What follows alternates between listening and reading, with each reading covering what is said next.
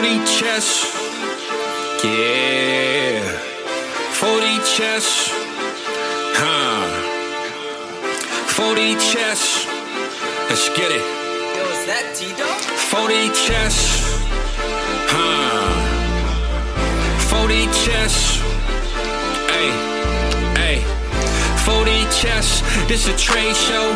Patreon where the trades go. Tap in and watch. That's what you came for. Ain't gotta say my name. They know my name, bro. What's good, man? We got McNutted in ATM. Always start off the show with a trade from them. You should always make sure that your trade is in. Patreon, why not be a Patreon? Know you wish you could spend every day with them.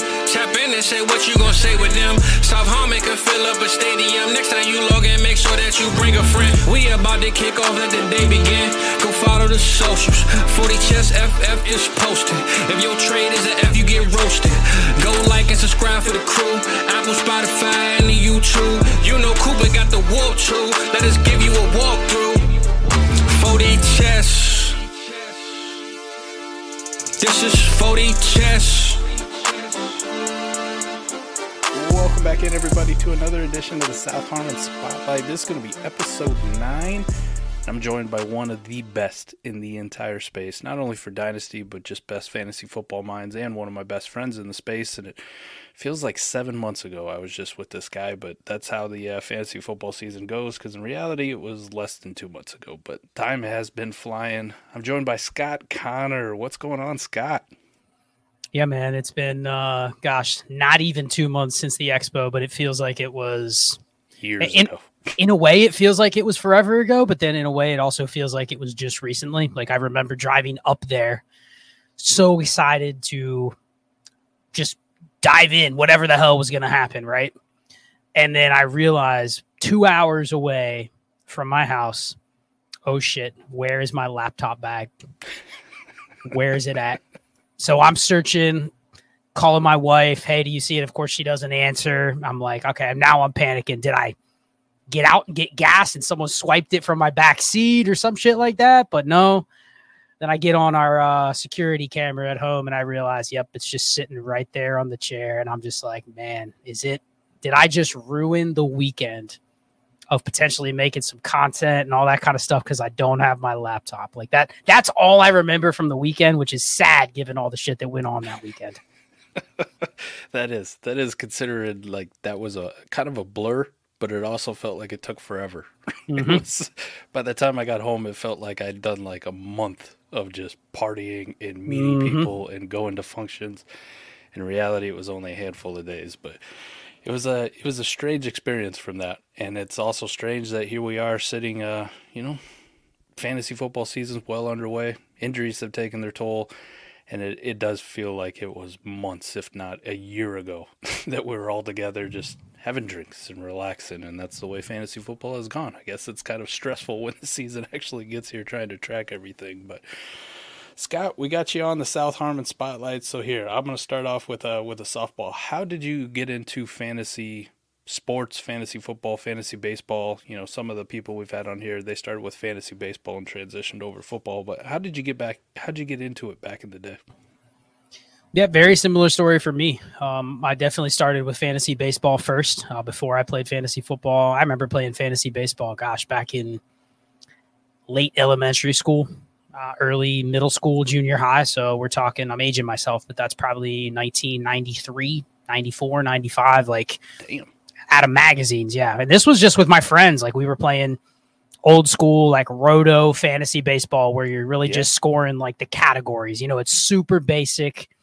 And it grew from there. And I'll say that I really, really took off in terms of playing fantasy sports was probably around 1998, 1999. I started playing simulation games. So if you remember like the old Baseball Mogul or Out of the Park baseball, like I was super huge into sim games, not as much fantasy, but sim games. And then of course that goes along with you're playing PlayStation and Xbox and, you're playing seasons with your franchises and stuff, but it was always baseball for me. There was always something about starting the franchise with a baseball team and managing the day to day, because it's 162 games and it's limited compared to what it is now in terms of some of those games, but like still just managing a baseball franchise was where I started.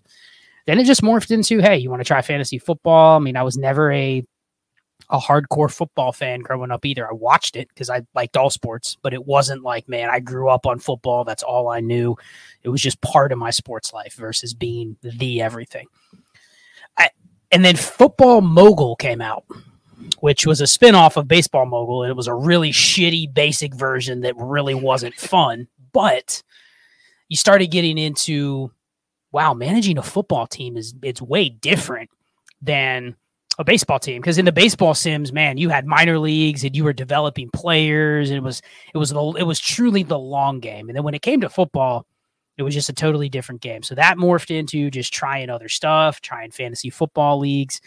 And then it just started to take off from there, where I'd just play redraft leagues. And if you remember the old Sporting News website where you did the salary caps on Sporting News, we did those I played in 2 or 3 of those every year for at least a decade before I started doing real, like, actual keeper leagues or got into Dynasty. I didn't even get into Dynasty till 2013.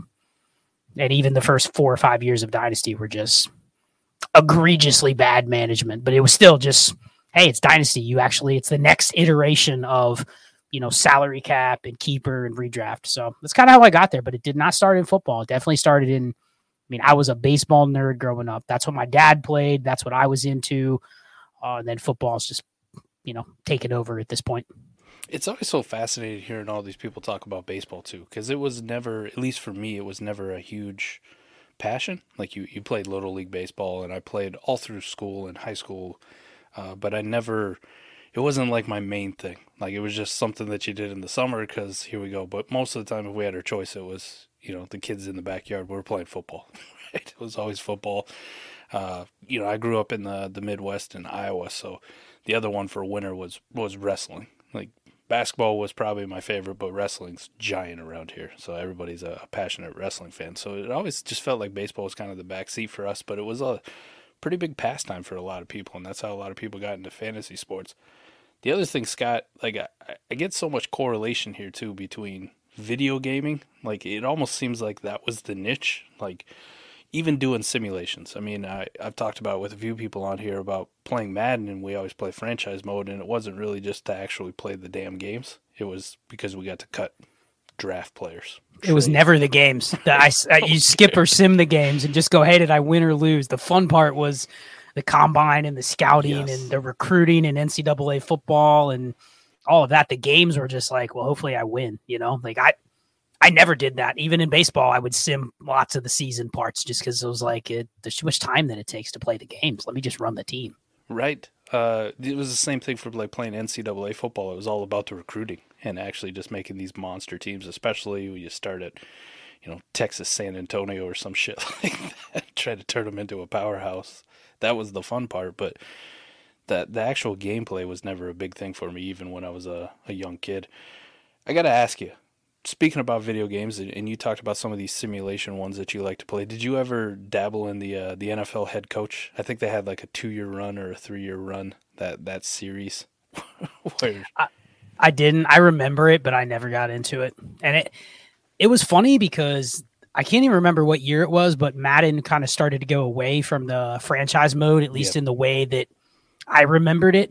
And that's when I kind of stopped playing. It got to a point where the game was only so fun, and if you didn't play online, then they took away some of the franchise mode stuff that I enjoyed. So I just kind of fizzled out of playing Madden. And I think that's partly when I got more into fantasy football. Okay. In that, because, growing up as a college kid and high school kid, it was like, dude, I would spend, and you may have been the same way, I'd spend 8 hours a day after school, and I'm just running my Madden franchise. My mom's like, hey, you want dinner? Nah, I'm good. Like I'll come down later. But like that, it's almost like I am with Dynasty now, but it was like, that's what I cared most about. It is just your own team online or your own team that you save on your memory pack or whatever. But like when that went away, I got more into fantasy, I think, just remembering the timelines.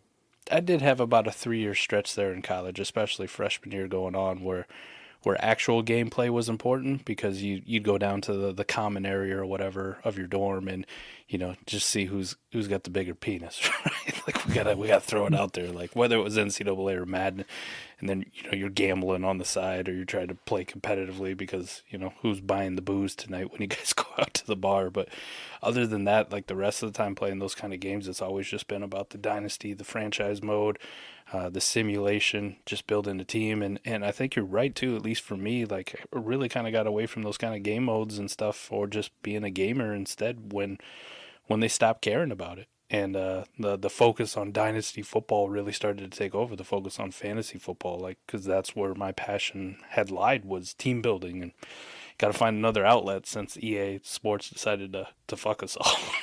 It's like, oh, we don't care about you guys. We're just going to do Ultimate Team and make people pay shit tons of money for this kind of online play. So kind of interesting. So how did you end up going into content then? So you're on this fantasy football journey. You start to get into it. How do you decide that you actually want to start doing content, whether that's written that you got into first? I know a lot of people started writing articles, or, doing podcasts or YouTube. Yeah, so it kind of goes back to, I'll start here because I think it's important as to why I ever pursued content in the first place. Was back in 2015, I transitioned into a job that I probably wasn't ready for. It took me 7 tries to get the job, so you kind of wonder if I wasn't ready for it, why did I keep pursuing it? But right. I thought I was ready for it, right? So, of course, I was pursuing it. 7th try, I finally got a call. I applied for it the 7th time, got a call from the hiring manager, and they were like, yeah, basically, I work for a big company, and a lot of times the jobs are already pre-approved on who's going to get it. They post it, but then they'll call you and say, hey, the job's yours as long as you apply, which is probably not how it should always go, but it right. does. And so finally, the 7th time I got the job, and I quickly realized when I got into the job that it's going to require me to be a lot better communicator and public speaker and presenter than I was. And so at that point, I'm like, all right, this is my livelihood that you're messing with. And I'm in a job where it was a good job. It was a big promotion. It was a big opportunity, but it was also one where I realized pretty quickly, and I had a pretty good mentor that basically said, getting past this job to the next opportunity is going to require you to present yourself in a way that's probably better than what most people jump into this and they're ready to do. So I actually signed up for Toastmasters and got into that. And it took me about 3 years in Toastmasters doing public speaking. I actually became the president of our local club, still am today. And that's something that's continued to be an ongoing thing that really helps with content, is being comfortable in front of a mic and talking to people that you've never met, on the fly, impromptu questions.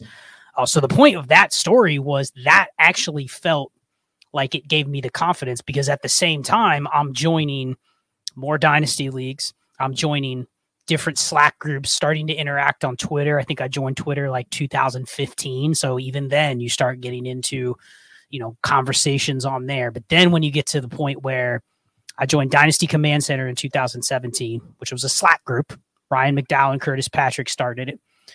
And I was just in the Slack group for a year, always interacting, always answering people's questions, always giving my opinion. I wasn't an analyst. I was a nobody. Just somebody that joined $10 a month, and I'm just in there participating. After about a year, they're like, hey, you want to be a moderator? You're really helping other people out. People listen to you. I had been in there since the beginning. So like, you want to be a moderator? Sure. And then that led to, hey, do you want to come on our podcast? Do you want to help with our rookie draft guide? Do you want to help with doing this or doing that? Once I got those opportunities, and I'm like, yeah, these guys are pretty big in the space and they're giving me a voice. And this is like end of 2017, early 2018. I'm like, I might as well just start my own podcast, because I like public speaking. I like presenting. And I think I have something to say that might be outside of the other platforms that people were giving me an opportunity on. So I started my own show, and that's literally how it started, because at that point, podcasts were everything. Not everybody had a podcast. Not every site had a podcast. So it was a somewhat novel idea, and I just launched it. And ever since then, it has always been an opportunity to hone those skills that I'm still working on today. But anytime you get on a mic, just doing a show like this or doing a guest spot, I don't care if it's 5 people listening or 5,000 people listening. It's always an opportunity to interact with new people and be able to present yourself in a professional way. So that's how it started. It really was just, I have a passion for Dynasty, and I want to develop my public speaking skills and presentation skills. So let's put those two together. And 5.5 years later, it's where we are today. So that's the backstory. It was kind of a fluke that it came together. It was never like I got into this because I want to be an expert or I want to be an analyst or any of that. It's so interesting that you talk about, doing Toastmasters and doing it for your job. I've always wondered why you were so good at presentation, right? When I listen to your podcast, you do a solo podcast, and it's almost like you're telling a story, and it's paced correctly. You have voice inflection. It's one of the hardest things I hate. I hate doing solo podcasts with a passion, like a burning passion. I would almost rather write an article, and you know how much I hate writing, right? I despise it. I'd rather just hit record and then just get my thoughts out there. But doing a solo podcast is almost depressing because you're talking to nobody. I like to have conversations with other people and see their reaction, hear their voice, and you get a good feel of what they're actually meaning. So I've always wondered why Scott is so damn good when he gets on there at telling a story solo. And now it makes so much sense, right? When you have to do it or you feel underprepared for a job, you go and you try to find any tools at your disposal to make yourself better at it. So that's incredible.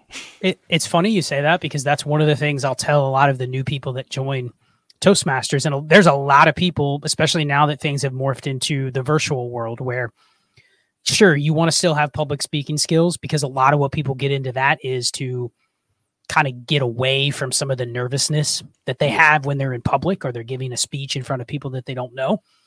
But now it's even more difficult because a lot of those are, hey, you may be in person for one thing, but you're also presenting to a virtual audience. And so there's multiple components of it. And I think the biggest thing that I tell people is even if you're nervous, if you can just get as many reps as possible, and this is the key thing. If I say, Mike, you can go talk about the subject that is just occupying your brain 24/7 because you are that passionate about it. And I know you're just like me because we've had many conversations. You're sitting there laying in bed trying to go to sleep going, man, what kind of trade can I make? Right? Like the point is when you are in this space, and this is where you can sniff out the people that are not the real ones or people that really don't have that passion and they're just showing up an hour a day to do a podcast versus the people where it's like, dude, I might do a couple hours of content a week, 3, 4, 5 hours, whatever I'm at now with the shows that I do. But that pales in comparison to the number of hours that it is going through my brain. That if I just sat there, doing yard work or taking a shower, I could literally recite entire segments that I would put on a podcast, and that is where you can get a lot of those reps in public speaking. Is it's not about being able to get up in front of a huge crowd and give a presentation on something that you have no clue about. Even the best speakers in the world are going to struggle with that.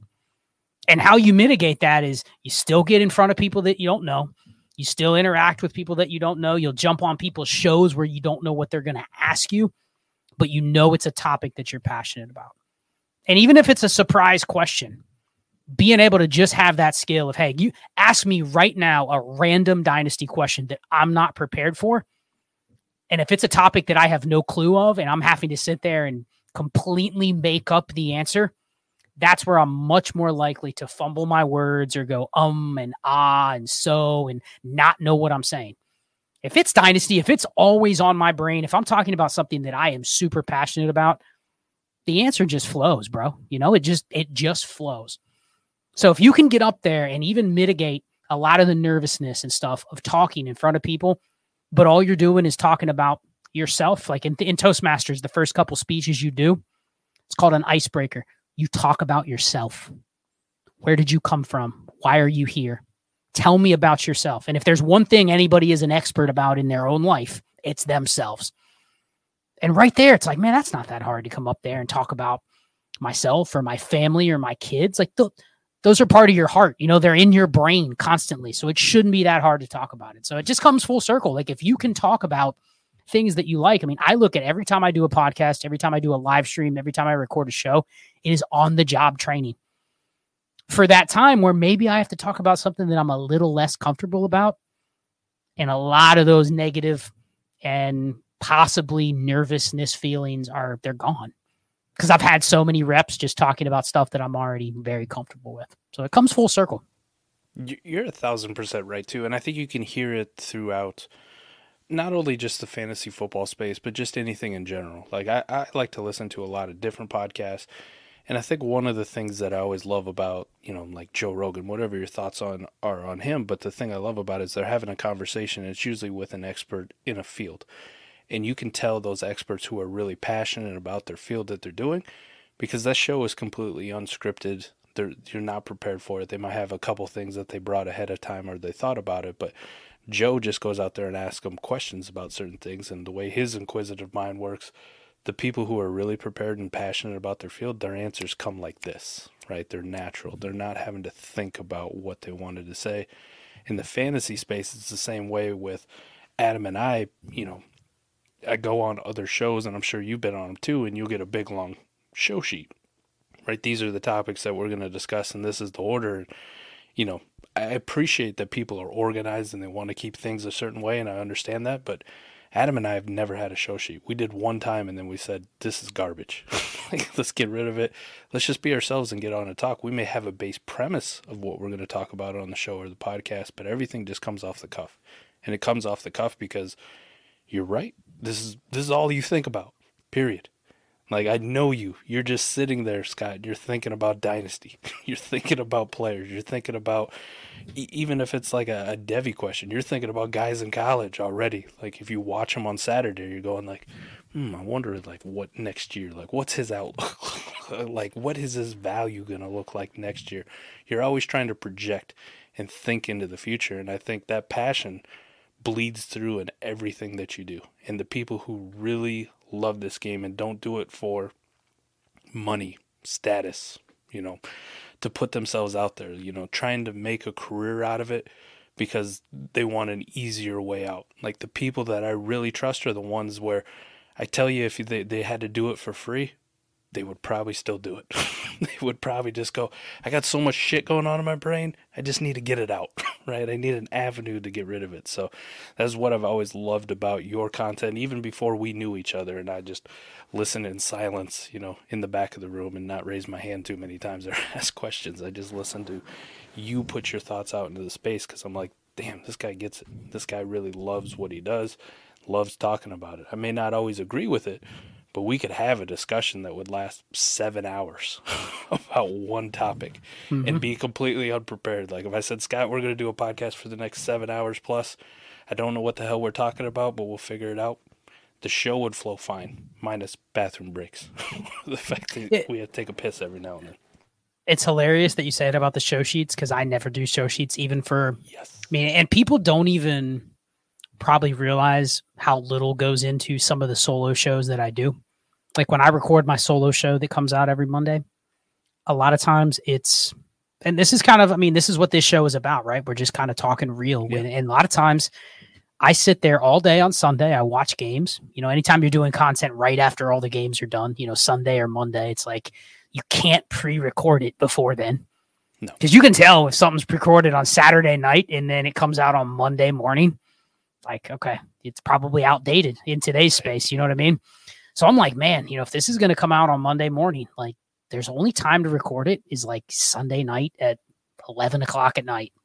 And so I'll sit there all day and just think about, okay, here's some general, when I say general, I mean general topics that I want to cover, but I'm too lazy to write them down. A lot of times I'm too lazy to even like send myself a text or write it down on my phone. And so I'll sit down about 10:30, 11 o'clock, and there's no notes. Maybe I got a couple things up on my screen, hit or miss. And a lot of times it's just hit the record button and just talk. What's going on in my brain? What things did I observe, and what things am I thinking about that day? And that's the show. If there was ever a show sheet that I put together for a show, a lot of times that would be just to keep me within a certain amount of time versus trying to make sure it goes piece by piece by piece. We might do a show sheet just so we don't go 7 hours, just to give us a target, but that's it. It's not so that we can have stuff to say, because I think our best content is just, hell, we did the roster construction series last year. Mm-hmm. You, Adam, and I did that. How little did we plan for those shows? Almost It was like, none. yeah, bro, 11 o'clock, we're going to show up. And there Yeah. was no exchange of any information or anything. It was like, you bring what you have, I'll bring what I have, Adam brings what he has, and we just hit record. And we give our thoughts. 100%. And people are like, dude, that's one of the best shows ever. You know, it was so concise and to the point. And I'm like, yeah, we just recorded those impromptu. We didn't even know when we were going to do them. It was like, hey, quarterbacks tonight, let's hit record. And we hit record. There was no plan. And then to be able to put that together and not script it. And then people say that's like the best content I've ever heard on that subject. Like, we should take pride in that. You know what I mean? Like, when we did Mind Warped, it was the same thing. There was no script. We had like, here's one sentence about what we're talking about. Record. That's it. And people are like, that's the greatest series I've ever heard. You know? And you're like, wow, you got to. So take some pride in the fact that you can just do shows. I mean, I know you guys just do shows. You just show up and you're like, dude, that's like a professional show that you would have heard from a studio where there's writers and script writers and editors. And you're just like, nah, we just hit record. And it was an hour and a half long show and it was awesome. So I take some pride in that because I think that really is a special thing. And to end the point, you can't do that if the passion doesn't exist in your brain or in your heart. If it's not there, you cannot show up every day and do shows like that unless the stuff's already there. You know, it can't be pulled out of nowhere. You got to love it. And that's when the content flows. It's so crazy that you say that too. I throw out like, oh yeah, we could do a 7-hour show just with one sentence, right? Just one sentence on it. And people go, oh, you're probably embellishing. You and Adam literally did 25 hours worth of content. 25 hours worth of content just on Warp. 25 hours. And I'm sure most of those times, because you guys have busy schedules, you still got real lives, you got work, you got wives, you got family to attend to. It could have been longer. It could have been 50. It could have been 100. Right? If there was no time limit on it, you're like, oh, we're good, man. I'm on vacation for the next month. Who knows how long that series would have been? In the same way with the roster construction series, the only thing that held it to the time limit that it was is we kind of all predetermined, like, all right, we're going to try to get this done and then get out of here. And a lot of times, if you go back and you listen to it, it's like you can almost hear that somebody else had something else that they wanted to bring up. Almost. And if we would have, there goes another hour. There goes another hour on the podcast length. It's a running joke because people always used to give me a ton of shit. They would say, man, I don't know how many times I've listened to your shows and you try to say, and I don't even recognize I do this until, you know, you kind of go back and listen to some of your own content, but you wouldn't realize how many times I have said at the beginning of an episode, I'm only going to do this for, hey, welcome in everybody. This is only going to be 45 minutes.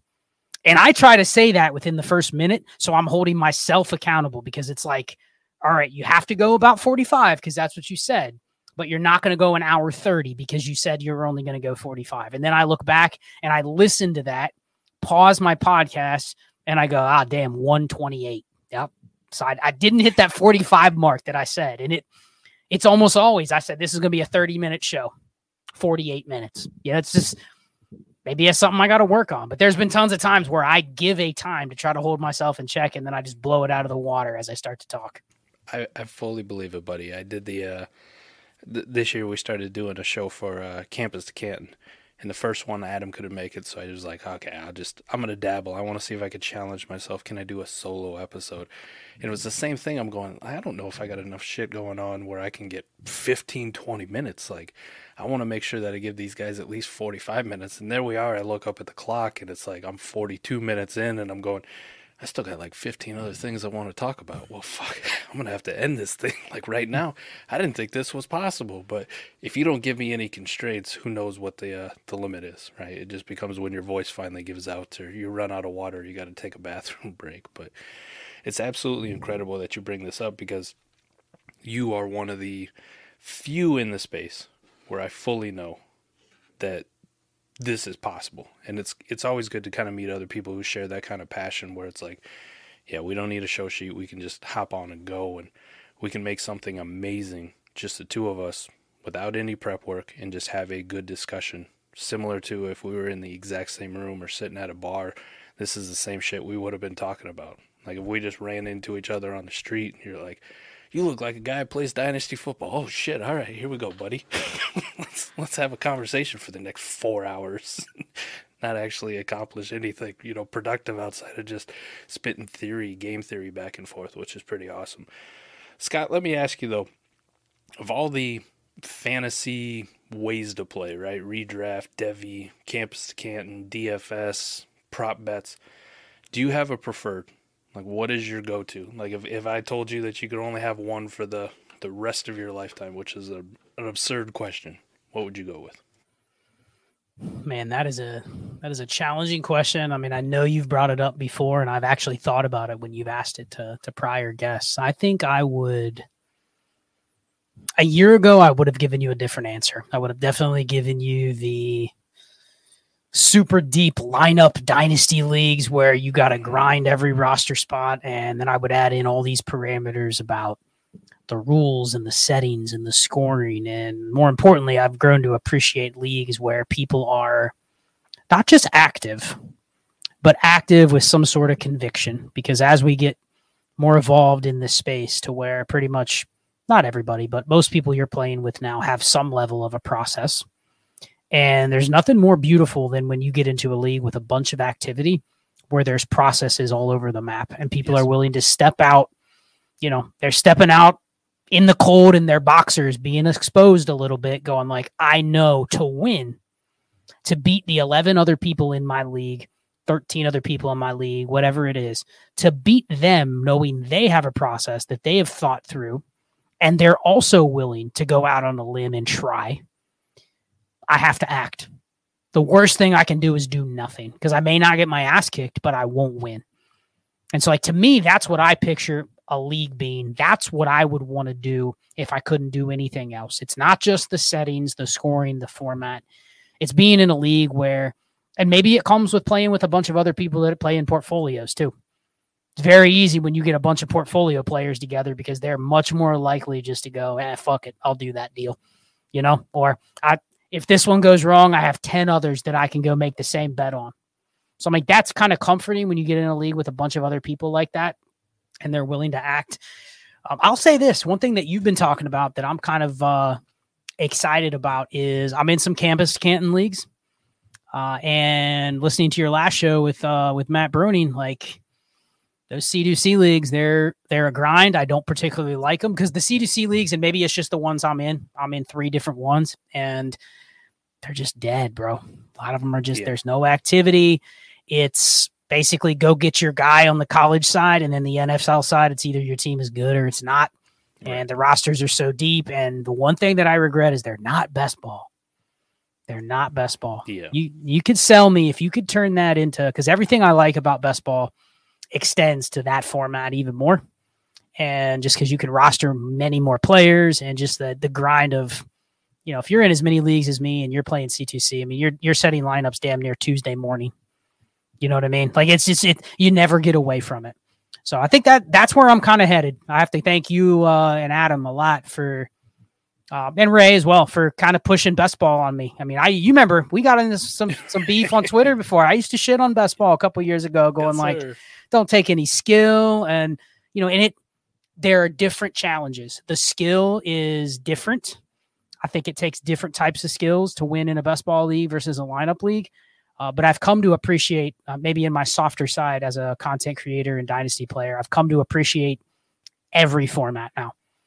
I mean, I don't play in 10 team start 9, 1 QB, but the people that do, understanding that there is a strategy, and the passion for me is being able to master the parameters of whatever league I'm in.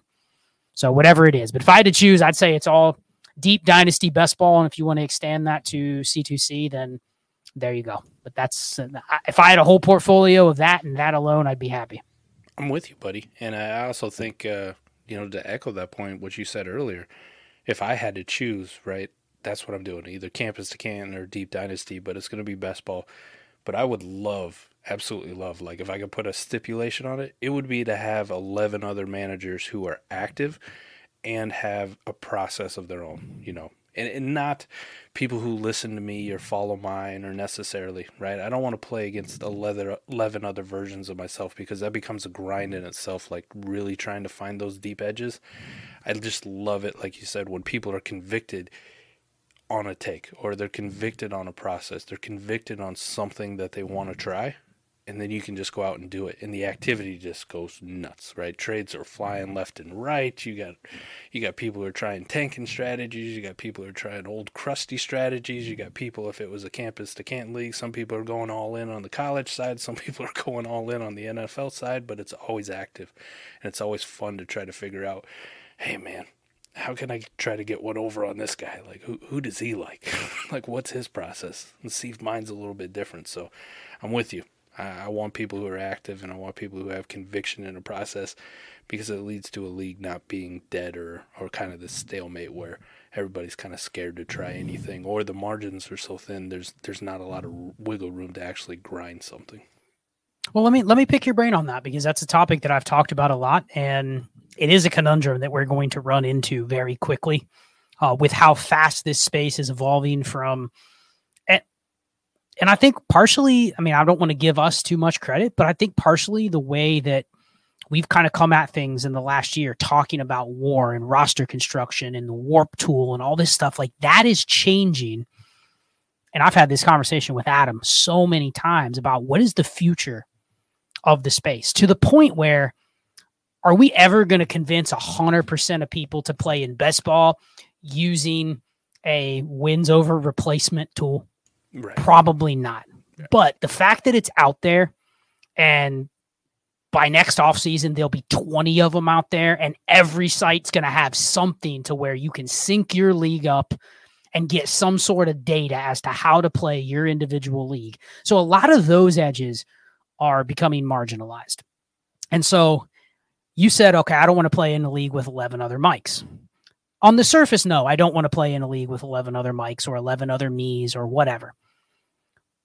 But I think that becomes like a circular problem in a way, because yes, I don't want to play in 11 other leagues with me today, the day we're recording this during this week of the NFL season, because everybody's going to be trying to do the exact same thing in the real moment, right? But what I do want to play in a league with is 11 other me's, because I know that my way my brain works is the biggest challenge in a dynasty league like that. Even if you jump in a league with 11 of your other patrons, and you know damn well every one of them has heard every piece of content you've put out for the last year, you already know that's who you're playing with, right? So you already have to know, just based on, hey, I want to win this league. You can't just do everything you've talked about for the last year. You actually have to go, okay, maybe the best thing I can do is everything I've been telling people not to do. Right. And so it's because your brain works that way, and you're going, okay, I've read the room. It's 11 other people that are going to try to do what I'm going to do. So I need to now think of a way to pivot when they're doing the same thing, or get ahead of them on the next thing before I start doing it. So it's almost like you're getting ahead of your own strategy because of that. And if you have 11 other people that have that type of mindset, just in life in general, I'll play with those people all day, because even if they're going to follow what I'm going to do, I know my brand is going to have to evolve into the next thing, because I know everybody else is doing the same thing that I'm going to do. So as long as everybody's mind is working that way, what you don't want is, all right, I'm going to dig my heels in, and so are you, and so are the 10 other people. And then nothing happens. And then it just becomes a race of who got luckiest in the startup, who avoids injuries. Nobody will trade. Nobody will give up leverage. Nobody will give up picks. Nobody will take any risk. Like, to me, that's boring, but I'm guessing if you get into the right league with just managers of the same type of thinking that we have, it'll take care of itself, no matter what we're currently doing today or what we're going to be thinking we're going to do tomorrow. I love that. I also kind of attribute it to, so in the last 2 years, I can think of two specific leagues, right? My first entry last year into a C2C league, that we started with our patrons, and me and Adam are in there at best ball. And then this year we started an IDP league, which is deep as shit, and the scoring's ridiculous for defensive players. You're getting 6 points for a sack and 6 points for a pick, right? Like, these guys, I think TJ Watt on the year is scoring like 75 points per game or something like that. And if you look on a warp chart, like the number one warp player, right? So it's ridiculous how the scoring is, but those kind of leagues, when you first join them, even if with it's a bunch of people who know you and follow your process, there's no plan in place, right? Nobody like feels comfortable with it. And I actually do enjoy that, Scott, because I go, shit, I can just do like rash, crazy shit and see if it works out. Like my brain is going, all right, this defensive league, I know the defensive players are juice. What if I just build my team with all defense? What if I take like 12 straight defensive players in the startup draft and just go, I kind of know offense. I might be able to grind waivers. I might be able to find the Emery DeMercados, like those kind of guys out there with opportunity, even though it's a best ball league. I might be able to backfill an offense just with what I actually know. What I don't know is outside of the elite defensive end, who the fuck's actually good at rushing the passer? Who's actually good at scoring fantasy points? And doing stuff like that leads to these innovations where you kind of like, all right, this kind of works. So if you ever got in that situation again, now I kind of know exactly what I should do and I can develop a process. But it was the same way with the C2C startup, best ball. Nobody's got a trade calculator out there for, how many startup college picks are worth NFL startup, college picks. Nobody's out there really talking about the crossover between the two. So Adam and I just decided, hey, I'm going to trade you my first 8 college startup picks and I want your first 3 picks on the NFL startup side. Like, this feels safe. And we kind of went back and forth, and he's like, I don't know about this. And I said, listen, if you don't know about it, we haven't actually done anything yet. Just flip the damn deal on its head. We'll do the reverse. Like, if you feel better about the other side, I'm willing to risk it and figure out one of us is right, one of us is wrong. And the crazy part is, Scott, neither of us is right. Neither of us won the college side, and neither of us won the NFL side. So you go, well, all right, well, this rash trade that we made actually didn't really work out to amount to anything, but you can add it to the data bank and then try something again next year. So I think you're kind of right, even if you do get 11 other people who are kind of like you or think like you or, follow your process, as long as you have people who are willing to go out on a limb and know that this is a new situation or this is a situation where it's really tough and all this old shit that we'd tried in the past isn't going to work. Let's try some new shit. Let's fuck it. Let's ride or die. Let's throw it in. So, have you pulled that off before? Because that's something that I've done quite a few times. Is if you're in the middle in a league and someone else is in the middle of the league, I approach you and I go, hey, I'm looking to kind of make a move to push my team in this year. Mm-hmm. And then you respond with something that makes it clear that you really don't want to push out. So I'll turn right around and go, okay, I'll push out, you push in. Right? Like literally within 5 minutes with the same person, hey, I'll give you a first for Devontae Adams. And they go, nah, man, I can't move him. I'm still going to try to contend. Okay. Then I turn around and I send you, Mike Evans and a second for a first. And then they decline that deal and they say, well, I'm not really to push in. So essentially they've rejected both. Kind of in your example with Adam, man, I'm not comfortable doing A. Okay. Then I'll do A and you do B. Nah, I'm not comfortable doing either one. So it creates this kind of like paralysis. Have you run into that? How do you deal with that? Because I mean, that's what it made me think of when someone says, I'll give you a choice of A or B. And then you go, well, I don't really want A. And they go, okay, you want B. No, I don't really want B. So you just want to do nothing? Are you telling me that the goal is just for you to sit and stay put and never do anything? I mean, how do you combat that? Because I will test people sometimes. I'm like, I'm going to test this dude to see if he actually has a process or if he's just I'm just going to reject everything. Because I'm too paralyzed to even do anything at all.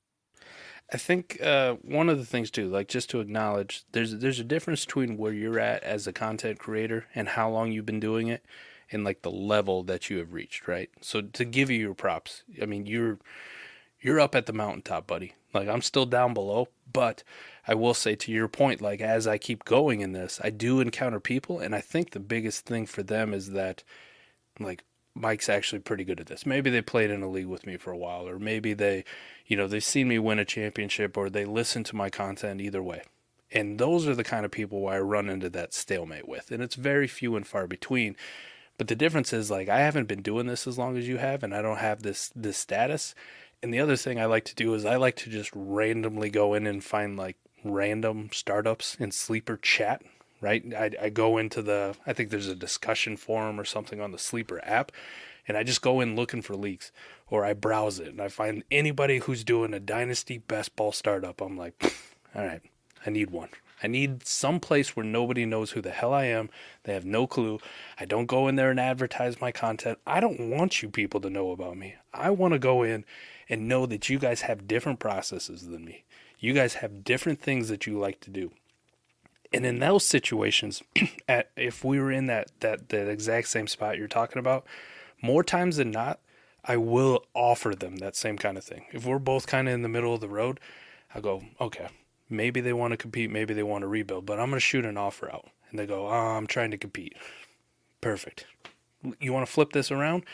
Is there anybody on my team that you would like to compete? And I'll be the one who go to rebuild. And more times than not, if they don't know who the hell I am, they'll just say yes. Okay, yeah, I actually do want to compete, right? There's more to it. I think there's a lot to it about being a content creator, being well known. Like, I mean, not everybody is in this situation, but a lot of people, like, they just see an offer from you and they automatically just want to decline it. And it doesn't matter how good it is, right? It could be something absurd. You could be sending a first for Zach Wilson, which is stupid. But because it came from you, somebody goes, what does he know? What does he know that I don't? Right? Now they got to go Twitter search. They got to find something positive on Zach Wilson just to reaffirm the fact that, oh yeah, I was right to decline that. Fuck Scott. He tried to get one over on me. Even though Zach Wilson's a dumpster fire and a shitty player, no one cares. Right? It's one of those things that I've encountered more and more as I keep going. And I can only imagine with you, because even I still have that same reaction. We play in leagues together. Now I have this sense that, yeah, I know what Scott wants to do, and Scott knows what I want to do, and I'm going to get one over on him. But even in the back of my head, I go, what the fuck has Scott got going on here? Why does he want this guy? Right? Like, there's something about this offer seems fishy as shit to me. Why?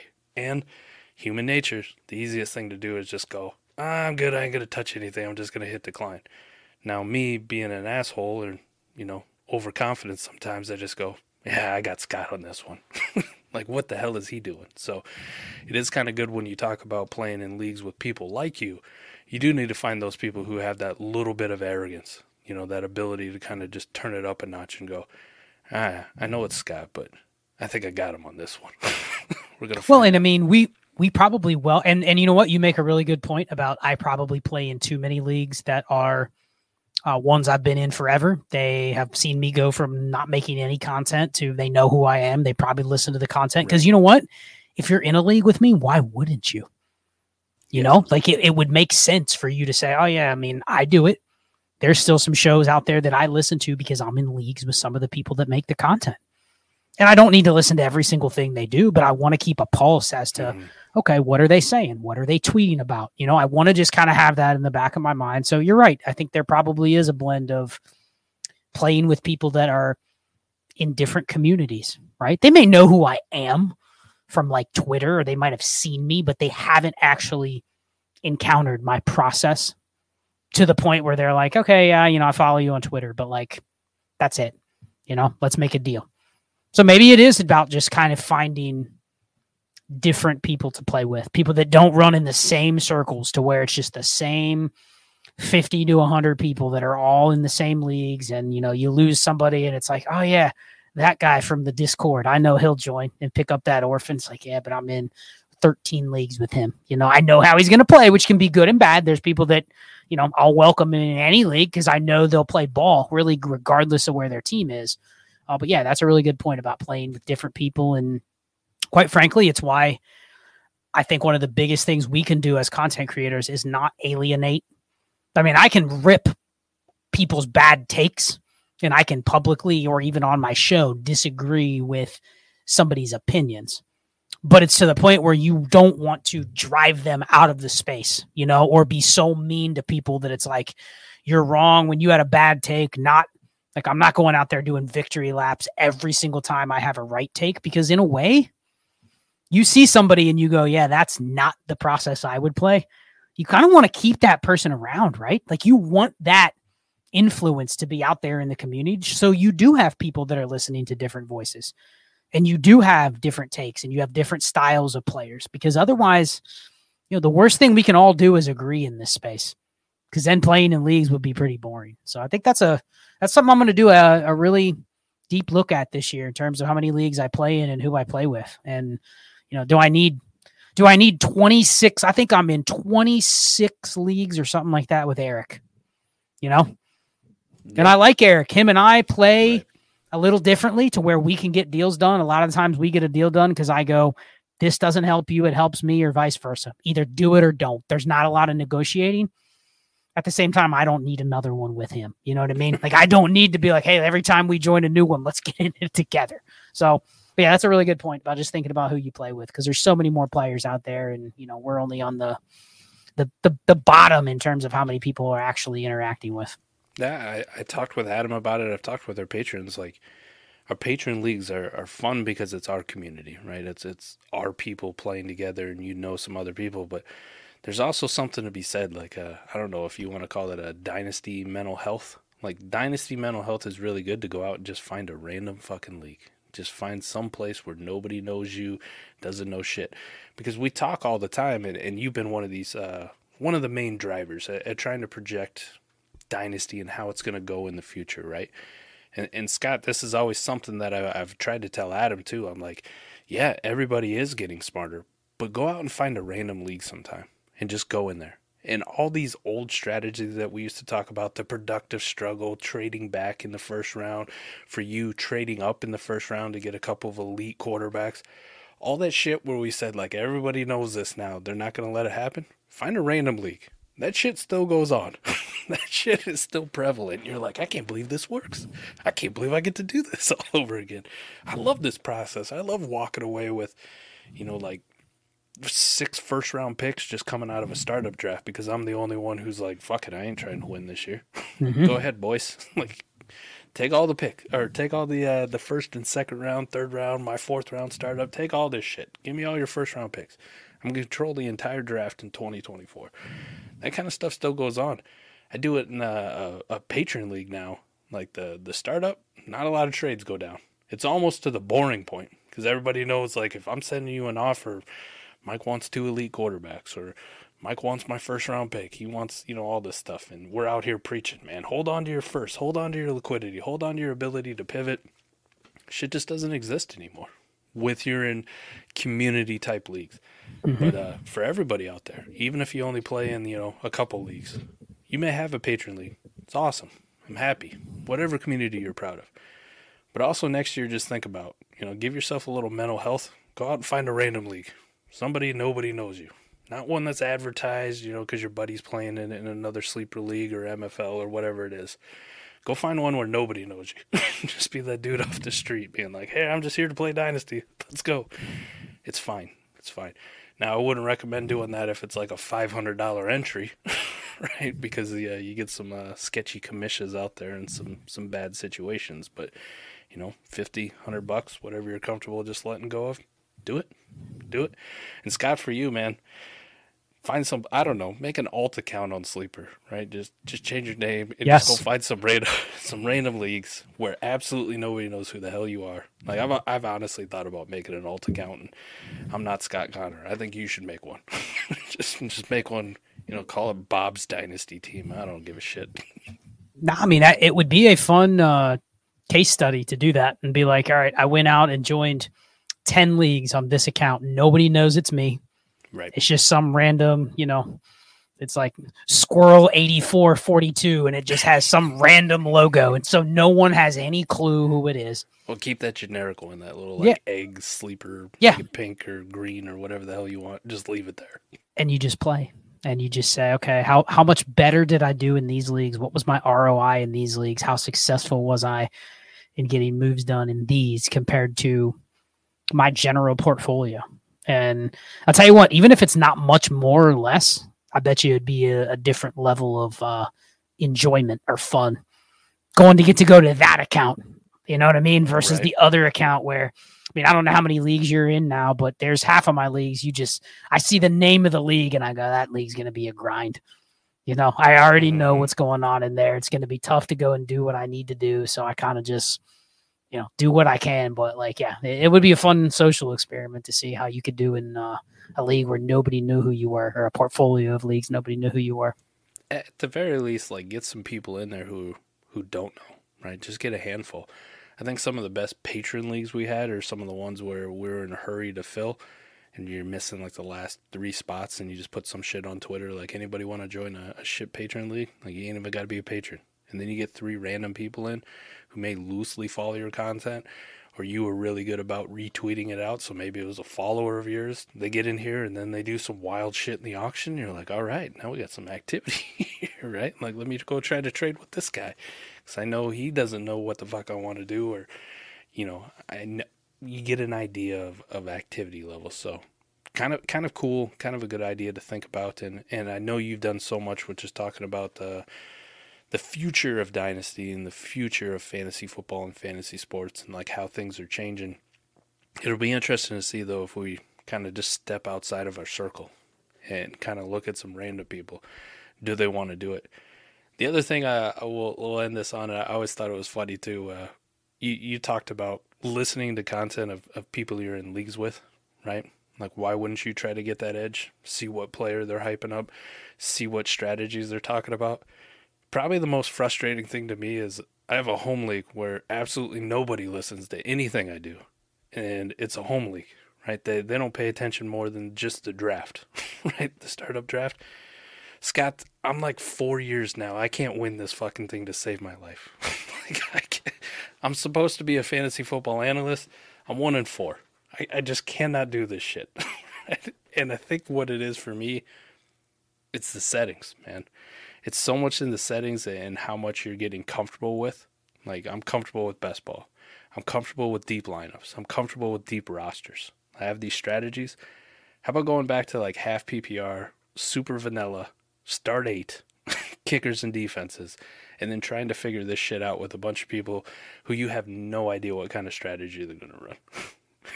And how frustrating it's getting, but it's also very, very entertaining to go try to win those type of leagues. Do you have anything like home leagues that you still do with a bunch of buddies or friends? You know, they may not be analysts in the space or patrons or anything like that. Do you still have any kind of like home leagues where it's, just a bunch of dudes who like to get together every single year and do fantasy football?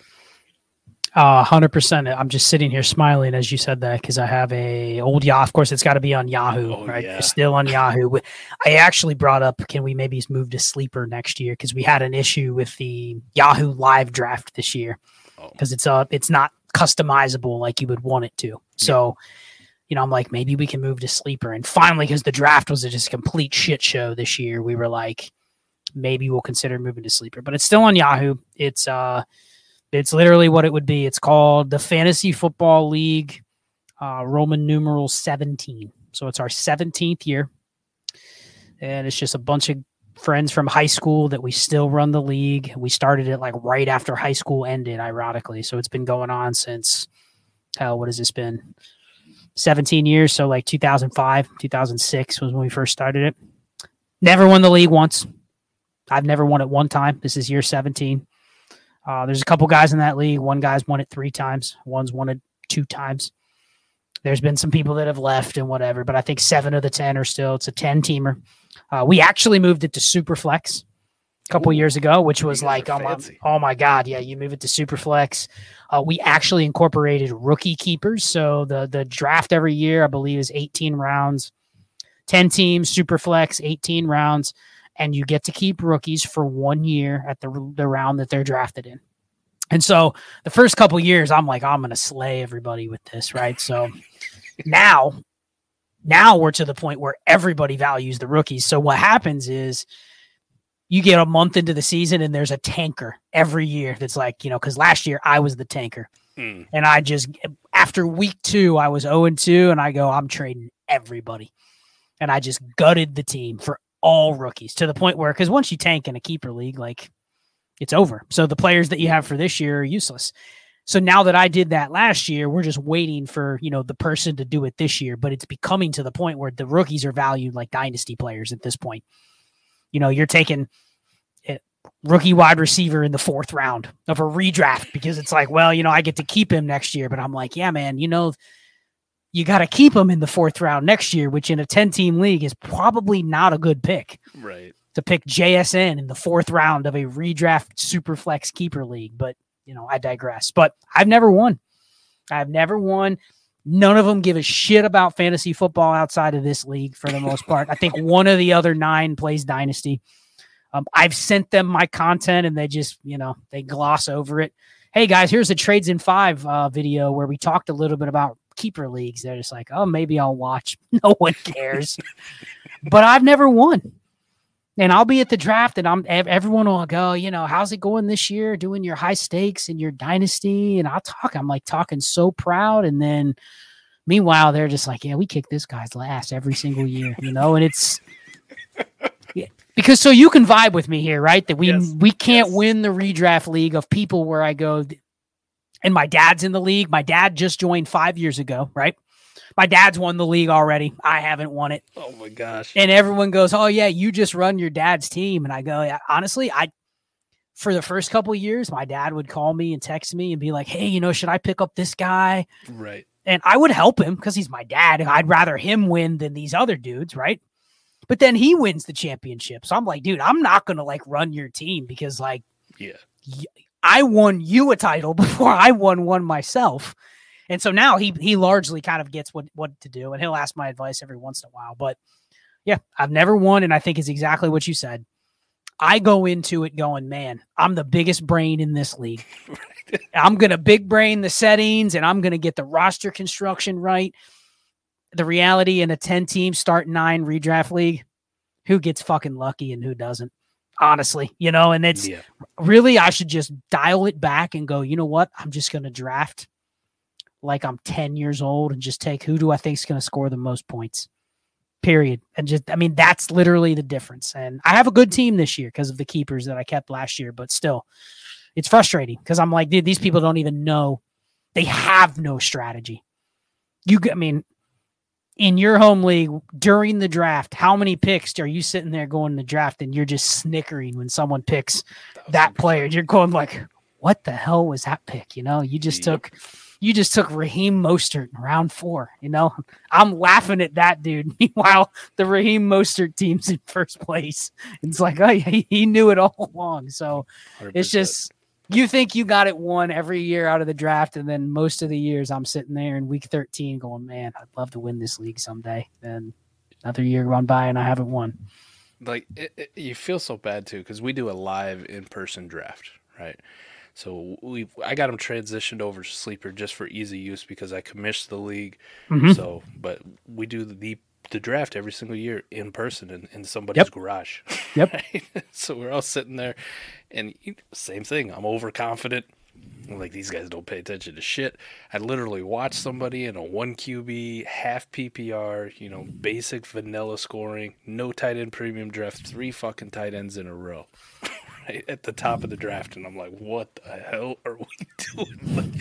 You can't even start all 3. You can only start 2. What the hell is going on? And then you sit here and you look after 5 weeks and you go, that dude's in first place. What the fuck is happening? I'm like, how does this? But you're right. It's a 10-team, start 8, start 9. And what are you going to do, man? There's so much variance in fantasy football, and as you keep condensing that down from 12 teams to 10 teams, and you condense the starters down, that variance plays such a part in the lineup league where it's like, man, I thought I was in this year. I'm like, I got the Warp tool. I plug this league into Sleeper. Warp's going to tell me what the advantages are. Boom. I'm going to draft running backs heavy, and I'm going to take Mark Andrews early. And here we are after 5 weeks, and I'm 1-4. And I'm at the bottom of the fucking league, and everybody thinks I'm a donkey, and none of these people listen to any of the content I do, and I go, this is impossible. This is my kryptonite. I'm never going to win this damn league, ever. And your bench is probably always the most loaded. Yep. And I'm sitting there going like top to bottom, man, I think the first week of this year, I drafted a team where my bench would have outscored 2 of the teams in the league. So I'm like, dude, my team is just ridiculously stacked this year. And then you get into the season and you go, yeah, it's almost too stacked because now I'm trying to pick a lineup in start 9 where I have 5 quarterbacks and I have 6 viable running backs, and it's just damned if you do, damned if you don't. So, yeah, it just makes you appreciate a league where you are the smartest one in the room. You do the most research. You spend the most time. That's what really kind of humbles you in understanding the level of variance in a football season. That no matter how much you prep, like that's the reason why we probably play in so many leagues and put so much money up on the table. Because it's like, bro, no matter how good I am, I'm going to fail 60% of the time. Yeah. At least, 60% of my leagues, at least at the end of the year, are going to win $0. And anybody that says it's less than that is just like, it's not, it's just not. So it's definitely humbling, but maybe this year's my year. I don't know. It's kind of like playing at a casino, right? All those games have table odds. It is what it is. Right? Just statistically, you're gonna lose. 52% of the time, even on the most loose of table games, playing at a casino. Statistically, that's gonna happen. And some nights you run hot, right? Some nights you can't lose. Right? Doesn't seem to matter what kind of wild bets you make, you're gonna win. And other nights you could have the best strategy. You could be the best. I like to play 3-card poker when I go to the casino. You could be the best 3-card poker player if that's your thing. You get your ass kicked. You're going to lose every bit of it. Right? Fantasy football is kind of the same way. We just try to take out as much of the variance as possible, but some of these formats, it almost feels like it's impossible. There's no chance. There's no chance. I just roll the dice, and I try to do my best every single year, and apparently in this home league, I don't know if it's ever going to happen, Scott. You're at least you're 17 years without a championship, so I feel bad. Like 6 years ago, I won this damn league, but since then it's been goose eggs. You are ahead of me, my friend. I am still, and truthfully, the one thing that it magnifies for me is it all comes down to like who hits that 1 or 2 players that just go nuclear. Yeah, that's it. That's what wins the league. The guy that has Christian McCaffrey this year probably wins. That's it. There was nothing else mattered as long as they just didn't neglect their lineup every week. That team wins. And that's how simple it can be in shallow leagues like that. So that's probably why we gravitate towards 14 teams, start 15 best ball leagues with 40-man rosters. It's kind of like let's reward the people that are willing to put into the grind. But it is what it is. If you enjoy those, and that's the reality is, Adam, or as Mike, is a lot of people are at the level where that is what's challenging to them, right? Like they don't want to go to the level that we are. Like you're like Scott and Mike want to go to this level, and 90% of the people have no interest going past our home league level. And that's it. Like they don't care about anything further than that. So you kind of talking through your process beyond what we're playing in this redraft league is redundant. They don't care. They get nothing out of it. So it is what it is. It's funny that you say that too about picking the right players, right? Guy's got Christian McCaffrey, who's in first place, and he got Puka Nacua off of waivers. Those 2 things may win in the league. Those 2 moves, nothing else mattered. Nothing else mattered, and he wasn't using the warp tool. His roster construction sucked. It's horrible. It's funny. I could go through everything that I don't even know, and you're like, that's a fact, that's a fact, that's a fact. But yep, he has that one player that's averaging 29 points per game. Cool. That's what won it for him. Starting Jerry Jeudy every week. Darren Waller at tight end. Don't matter. And not adjusting his priors, and we'll start those guys for 8 weeks.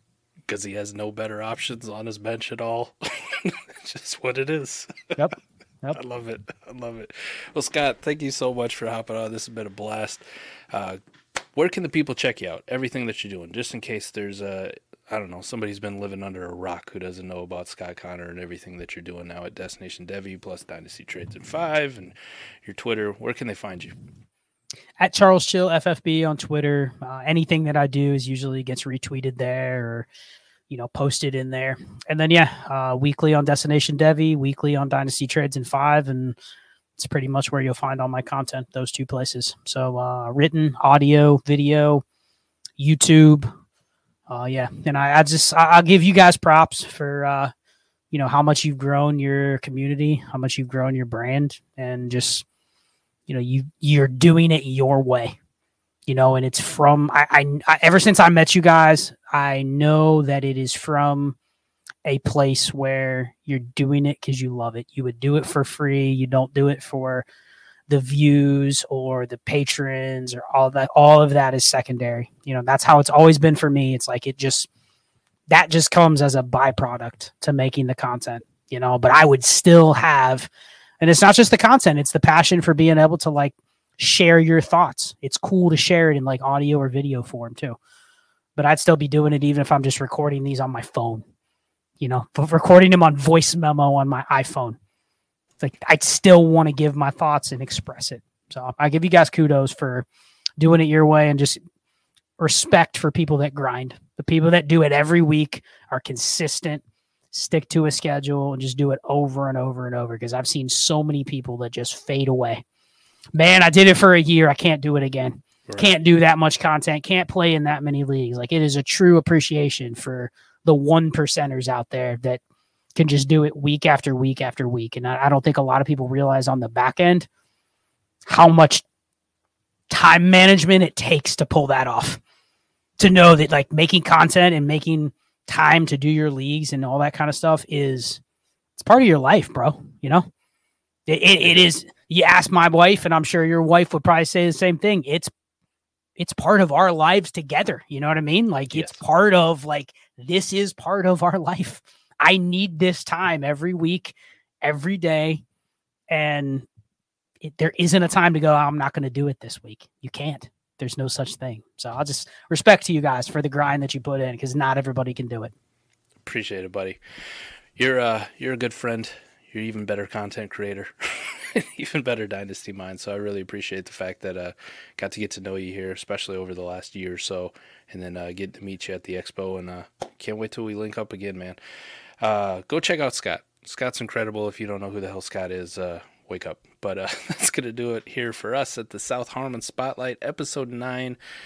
Don't know who the guest will be next week. Might be a surprise. We're still working on that one, but I can tell you in 2 weeks, after you're listening to this, Mr. Bob Harris himself will be on the South Harmon Spotlight. So incredibly excited to get to interview Bob. And that'll do it. We'll see you back here for episode 10. Same time, same place next week. We're out of here. Peace.